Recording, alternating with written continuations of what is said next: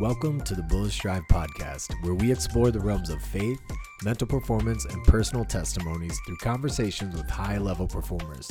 Join us as we extract valuable insights from their experiences to supercharge your pursuit of peak performance. This is the Bullish Drive Podcast. Hello there, fam. Welcome back to the Bullish Drive Podcast, and it's hard to believe, but we're already past the halfway point of this season, and we have some amazing interviews lined up. And as you know, we're all about diving deep into topics like mental performance, mental health, faith, and the world of high-level performers. And today, we have a very special guest who's seen it all. And our guest today is a friend of mine, someone I had the good fortune of crossing paths with during different stages of our careers. He now operates a truly unique gym model that exposes him to various trainers, athletes, and diverse training methods, all while managing the immense pressures of high-level performers. As I continue to engage in conversations and collaborate with a wide array of athletes, musicians, and high-level performers through our agency, one thing has become increasingly clear: the need to address the stigma surrounding mental health. Mental health is just as crucial as physical health, with the only distinction being the source of the issue. The reason mental health often goes unnoticed is that it can be concealed until it escalates into a problem. In contrast, physical health concerns are often visible early on. However, our society invests significant time and effort in maintaining physical health due to its conspicuous nature. While mental health has historically been associated with severe illness, fortunately, times are changing, and there's a growing focus on preventative interventions. Athletes are wisely turning to mental performance coaches, like those at our agency, to equip themselves for the demanding life of a high-performance athlete. One of our agency's foundational verses state, "Do you know that in a race all runners run, but only one gets the prize? So run in such a way as to get the prize." 1 Corinthians 9:24. And this reminds us that there is a difference on how we compete. And at Bullish Drive, we understand training our minds to complement the game and the performance is the difference maker. Our guest today will shed light on how trainers are incorporating specific practices to enhance focus and presence. If you've been tuning into our podcast for a while, you already know the profound impact your mindset can have on your ability to compete. It's no longer possible to isolate the mental aspect of the game. If you aspire to perform at the level you dream of, it's absolutely vital to have a solid mental game plan. And with that said, I'm super stoked to invite the owner and founder of Sequoia Training Club, Michael Heller Chu, to the Bullish Drive Podcast. Welcome to the show, man. It's good to catch up. Thanks so much, Jimmy. Thrilled to be on, and I'm so glad to see that you're thriving as well. Tell us a little bit about your journey, how you got here, and why your gym model. It's very unique. I've never run into a model quite like yours, so I'd love to hear just how you got to this point. So, I had a career outside of fitness for the majority of my professional life. I was for about 15 years. And around 2017, I decided that I had enough. It was a great career and really interesting and gratifying, but just was itching to do something different. And so I actually went back to school and studied evolutionary anthropology, which was great. But that it wasn't great enough to kind of keep me there. In that field at least. And, so I came back to the U.S. I was out of the country. I came back to the U.S. and, I had always been interested in fitness, been active my whole life, played sports my whole life, was serious about lacrosse when I was younger, got really into martial arts, etc. And had, always kind of flirted with the idea of being in the fitness industry professionally. So I thought I would dip my toe in the water, and I got certified as a personal trainer and moved out to San Diego. Nice. And I had always only wanted to train part-time, just because I have a few other things that are going on. And so I started doing that in San Diego. And as I was looking for places to be a trainer, I started going around to the kind of the chain gyms, the commercial gyms. Went to a Lifetime, went to an Equinox, and they were like, "Yeah, come on, we'd love to have you on full time." I knew I didn't want to do that, and then they kind of explained the business model to me, and they were like, you for much of the time you're going to be walking around the gym floor, talking to clients, trying to interest them in personal training packages, replacing weights on the weight rack, et cetera, et cetera. Right. And so I thought, that's really not what I'm after here. I don't want to be bothering people who have their headphones in and are, just trying to do back squats, trying to sell them personal training advice. It's not what I'm interested in. And so I was really lucky to walk into a place in San Diego called Work Fitness, WERK, run by a guy named Armando Barajas, who's a great guy and has become a good friend and a colleague now.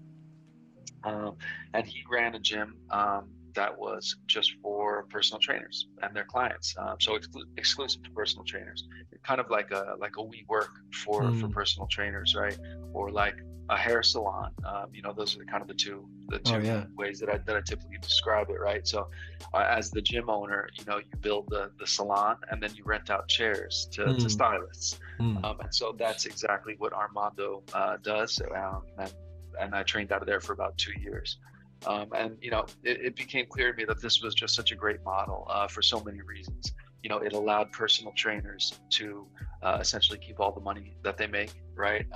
Whereas when you're a personal trainer at a chain gym, they're taking 60-70% of what you're making. So that in the end, you're just making a relatively paltry wage for the time that you're actually training clients, and the rest of the time you're walking around the floor as a salesperson, you know what I mean, or a janitor, Right. And that's no fun.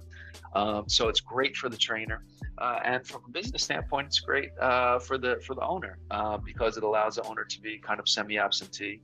You don't have to be in the gym all of the time because you have no members essentially, right? There's no towels and no refreshments. It's a gym that's designed for training, and the trainers come and go as they please. They train how they please, when they want, etc. And so I decided that I was going to open up my own gym of that same nature.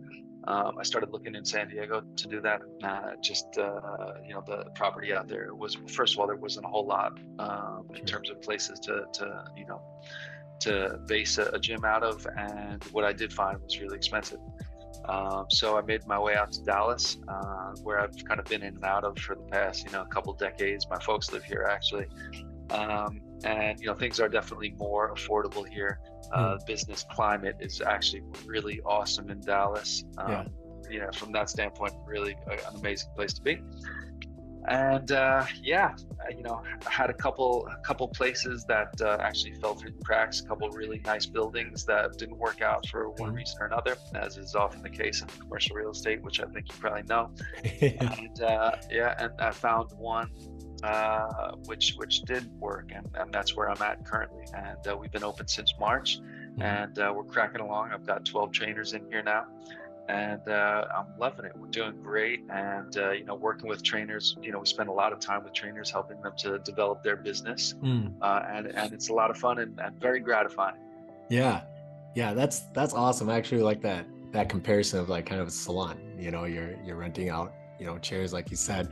So I can imagine when you're working with trainers, they bring their own clientele in, kind of like a salon, correct? Right. Exactly. So what's kind of the skill levels you see? Is it mostly like young athletes coming in, professionals, college? What's kind of the level that comes through there? In terms of the clients? So you see everything. Let's see, we had a professional soccer player in here just earlier this week. And we get folks who are extremely deconditioned. You know what I mean? Like right off the couch, Xbox, the whole nine.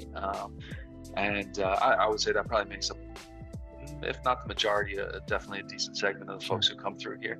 And then the rest are kind of folks who are either training for a particular event, like a wedding or a Tough Mudder or a triathlon.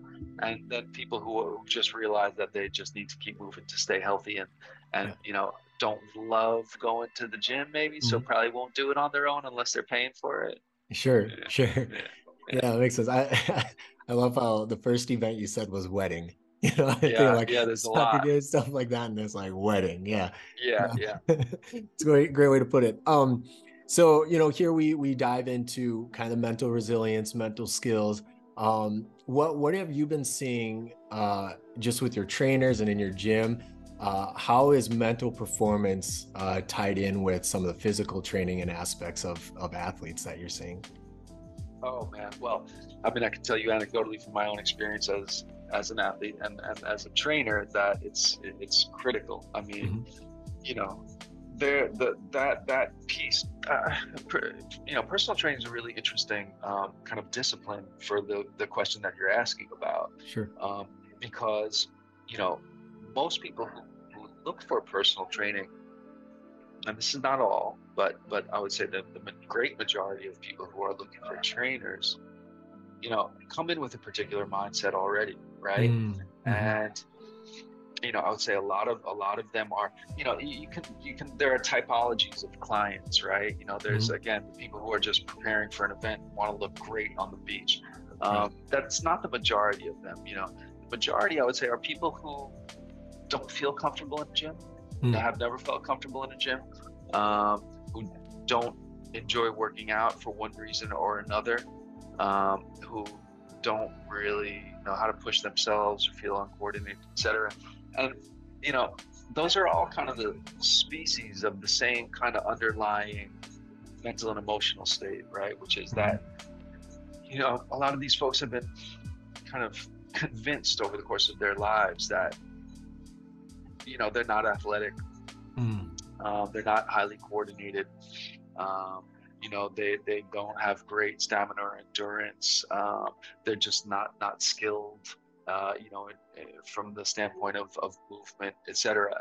And with enough reinforcement, and it doesn't always require that much, honestly, Sure. particularly if you've been told that at the right age, that becomes a kind of an internal narrative that it gets embedded very quickly, and becomes very hard to snap.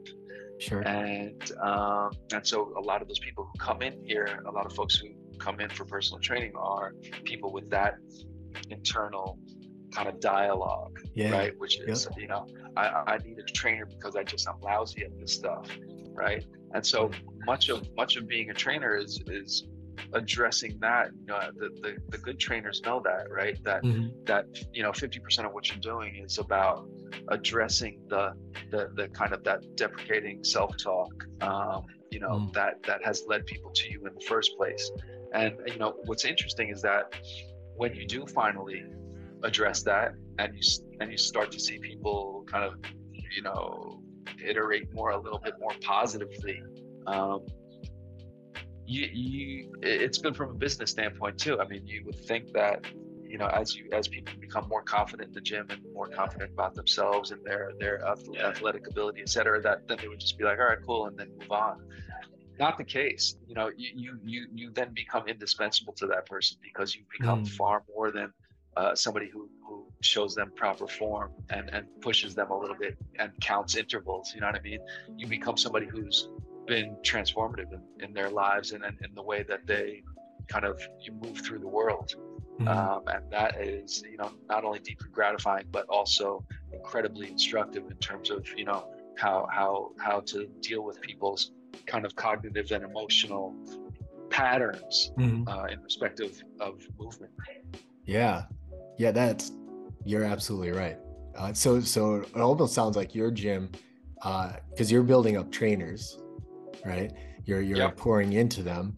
So is there a part of kind of onboarding these trainers for you that involves making sure that they have the mental preparation techniques and skills, or how are you finding that, and how do you encourage your trainers to look into that aspect of the sports and athletes? Yeah, there's different kind of classes or classifications rather of clients. There are different classifications of trainers as well that come through here, right? So, I have some trainers who charge $140 an hour, have all the clients that they want, and are perfectly set and don't want to hear a word from me. And that's fine. And I mean, strictly from a business standpoint, that's great. It's very low maintenance, and it's great to have them in here and have real professionals in here who know their craft and are doing it well and are being compensated, in a way that they think is fair, and that's great. But I also get some other types of trainers, and those are trainers who are, let's say, coming from chain gym, like the ones I mentioned earlier, who are coming and maybe don't have a huge clientele, right? And so they need some help developing their client base. Maybe they're already confident walking around the gym floor. They're confident in helping their clients, both from a physical and kind of mental standpoint. And then, there are other trainers who are like recently certified, or have been certified for a while, but never really done it, or done it casually, or only trained their friends and family, etc. And these are the ones who, I'm able to kind of most influence. Sure. Because they're looking for help, right? They're looking for assistance. I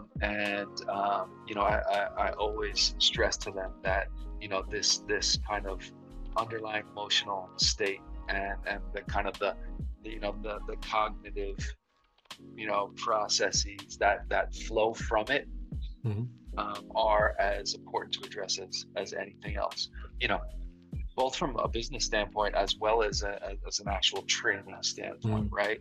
I can give you an example of each. I mean, when somebody tells you that they only, want to train once a week, why is that? What's underlying that? Sometimes it's money, but not always. It's an expensive thing to have a personal trainer, but a lot of times it's people who are, have just made it, over the hump enough to kind of see daylight, and make the decision to get to the gym and see a trainer, but like all they can really stomach is the idea of doing it once a week. And it's helping trainers to understand that there are still these anxieties, these apprehensions that probably come from years and years of conditioning, right? And being told a particular thing, and helping the trainer to actually be able to see that and identify it, assess it, and help clients get past it is good from a business standpoint, because it gets clients in more regularly. From an actual training standpoint, what ultimately matters is it's so evident on the floor. I mean, you see trainers who are helping their clients to actually perform better in so many different ways. I work with some of my trainers to talk to them about visualization, which can be so powerful for people, both in kind of from a long-term perspective, like where do you see yourself 6 months from now? Let's try to get there. Or also in the next 60 seconds, right? See yourself on top of that plyo box. You think you can't do it. So many people, you see them walk up to the plyo box and they go to jump and they just they'll turn around and never do it. And then you tell them, just see yourself on it, see yourself, boom, right up, And so I do that with my own clients. I see trainers doing that. I've seen, I tell trainers one of the things that I tell my own clients is, I tell them to make the decision. So just make a decision that you're going to do it. That's all this is. You think you can't sprint that 55-foot long track again, or push the sled down there. You think you can't, but just make a decision to do it. And then as soon as you tell them that, it's like you see the switch gets flipped, and boom, they go. And I give my trainers, some of my trainers, the ones that ask for help, that same cue. Tell your clients to make the decision, right? Or to see themselves there. It's as simple as that. As soon as they know that actually making a decision, deciding to do something enables them to do it. It gets them past this kind of this mental hurdle, or opens this door that existed in its place before, and they don't know that it's that easy to actually get through it, right? All they have to do is decide to walk through it. So, this is a lot of the stuff that I go over with some of the trainers in here. Yeah, I love that, man. That just hearing you pumps me up. It's like that decision, that's getting control back, right? Right. That's what we want to work with athletes that feel like they're fighting against so many things. Like, it's really, like you said, visualizing it and making the choice, right? This is your journey, right? It's your journey, so get after it. Nobody else can bring that to you. So I love that. Now, there's so many directions I could go, but something you said that I think would be really important just to talk a little bit for those who are aspiring to get into the professional athletic world in general is that anxiety. How important is it for young athletes to acknowledge and address and really process past athletic trauma or anxiety in general? How important is that for athletic success? I think it's primordial, I mean, it's first order stuff. Yeah.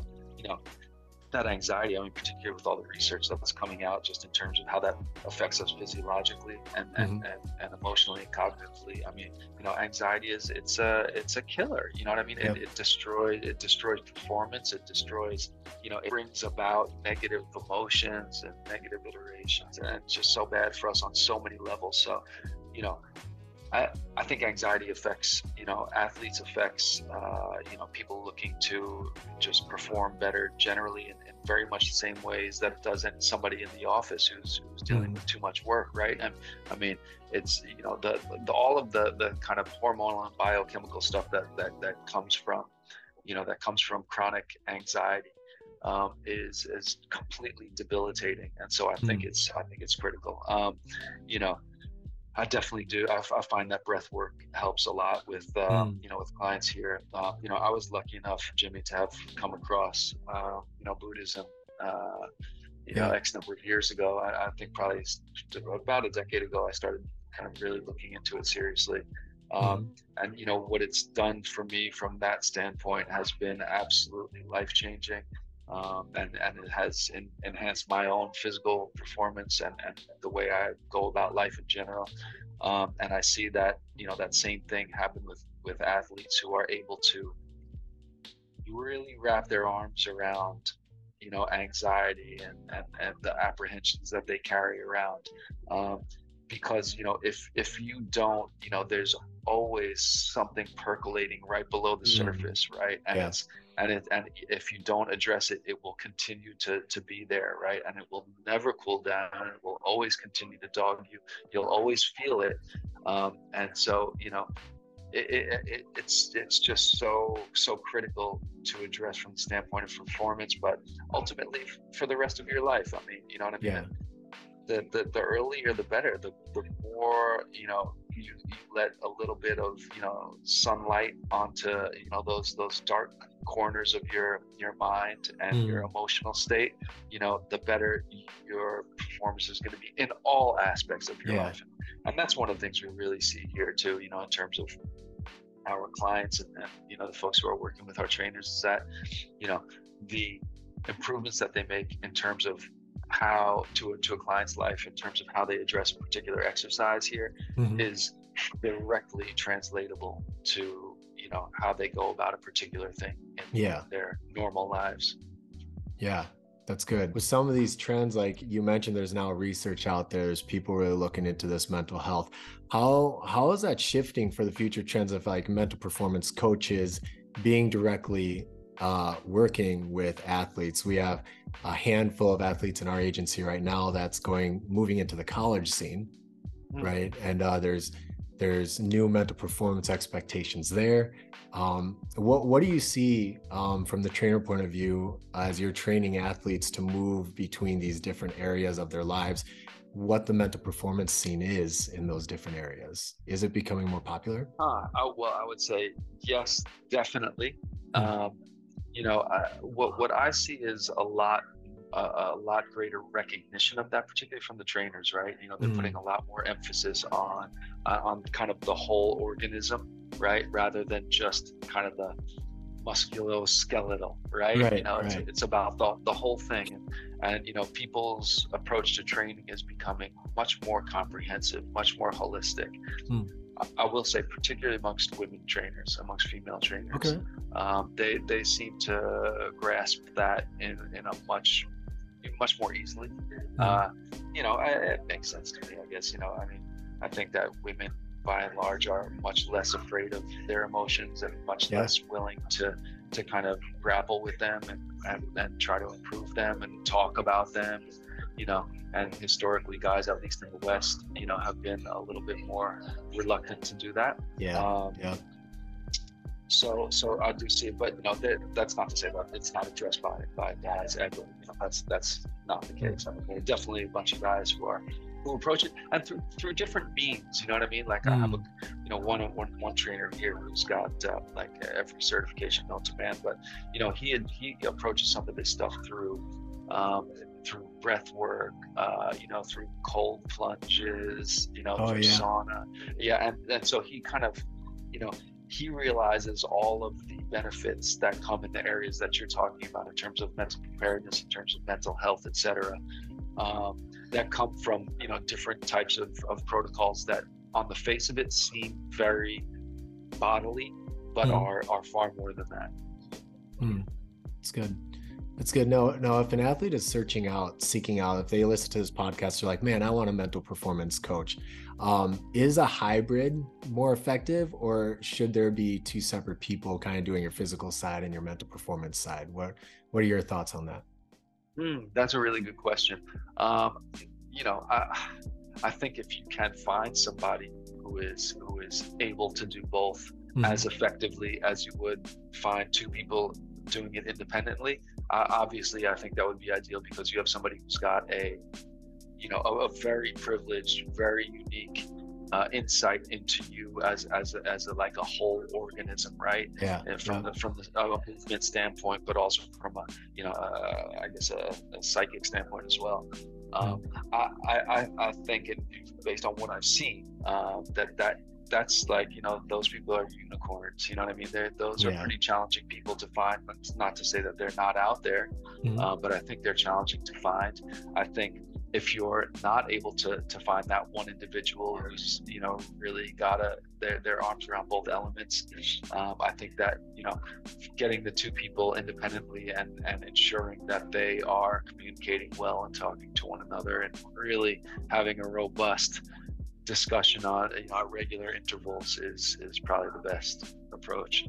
Yeah, kind of kill two birds with one stone. I think so. Yeah, but like you said, unicorns for sure. I find one reason why we started our agency is because we do find you're either one or the other, right? You're either a coach that wants to do mental performance but doesn't have like the psych background, or you're on the other end where you're like a therapist who likes sports, so they want to work with athletes, but rarely someone who's both. And we're blessed here to have that. They have both hybrid. Yeah. So is there any last things you want to encourage trainers, new athletes, about mental performance, mental skills, or anything else you want to leave with? I think we covered it. Just to kind of, register the fact that, you actually addressing this, in such a kind of upfront, kind of forthright way is just so critical, for people not only to perform better and be more effective about what they're doing, but ultimately to live happier and more fulfilled lives. And ultimately that's really what it's about, isn't it? We're athletes for a time, but we're humans on this world, and for far longer. And the way we feel about ourselves has a direct impact on how we relate to others and how we what our role is in this world. So thanks for addressing this. Thanks for coming on. If you're a trainer and athlete looking for a gym, check out Sequoia Training Club. How do you reach you? Is there a website or? Yeah, there's a website, which is our initials, stcgyms.com, or they can find us on Instagram at Sequoia Training Club. Thanks, brother, for hopping on the show today. It was my pleasure. Thank you, Jamie. And if you want to learn more about mental performance coaching, check us out at www.bullishDrive.com. We appreciate you joining us this week. We'll see you next week. And always remember, it starts with you and your destiny is waiting. Peace.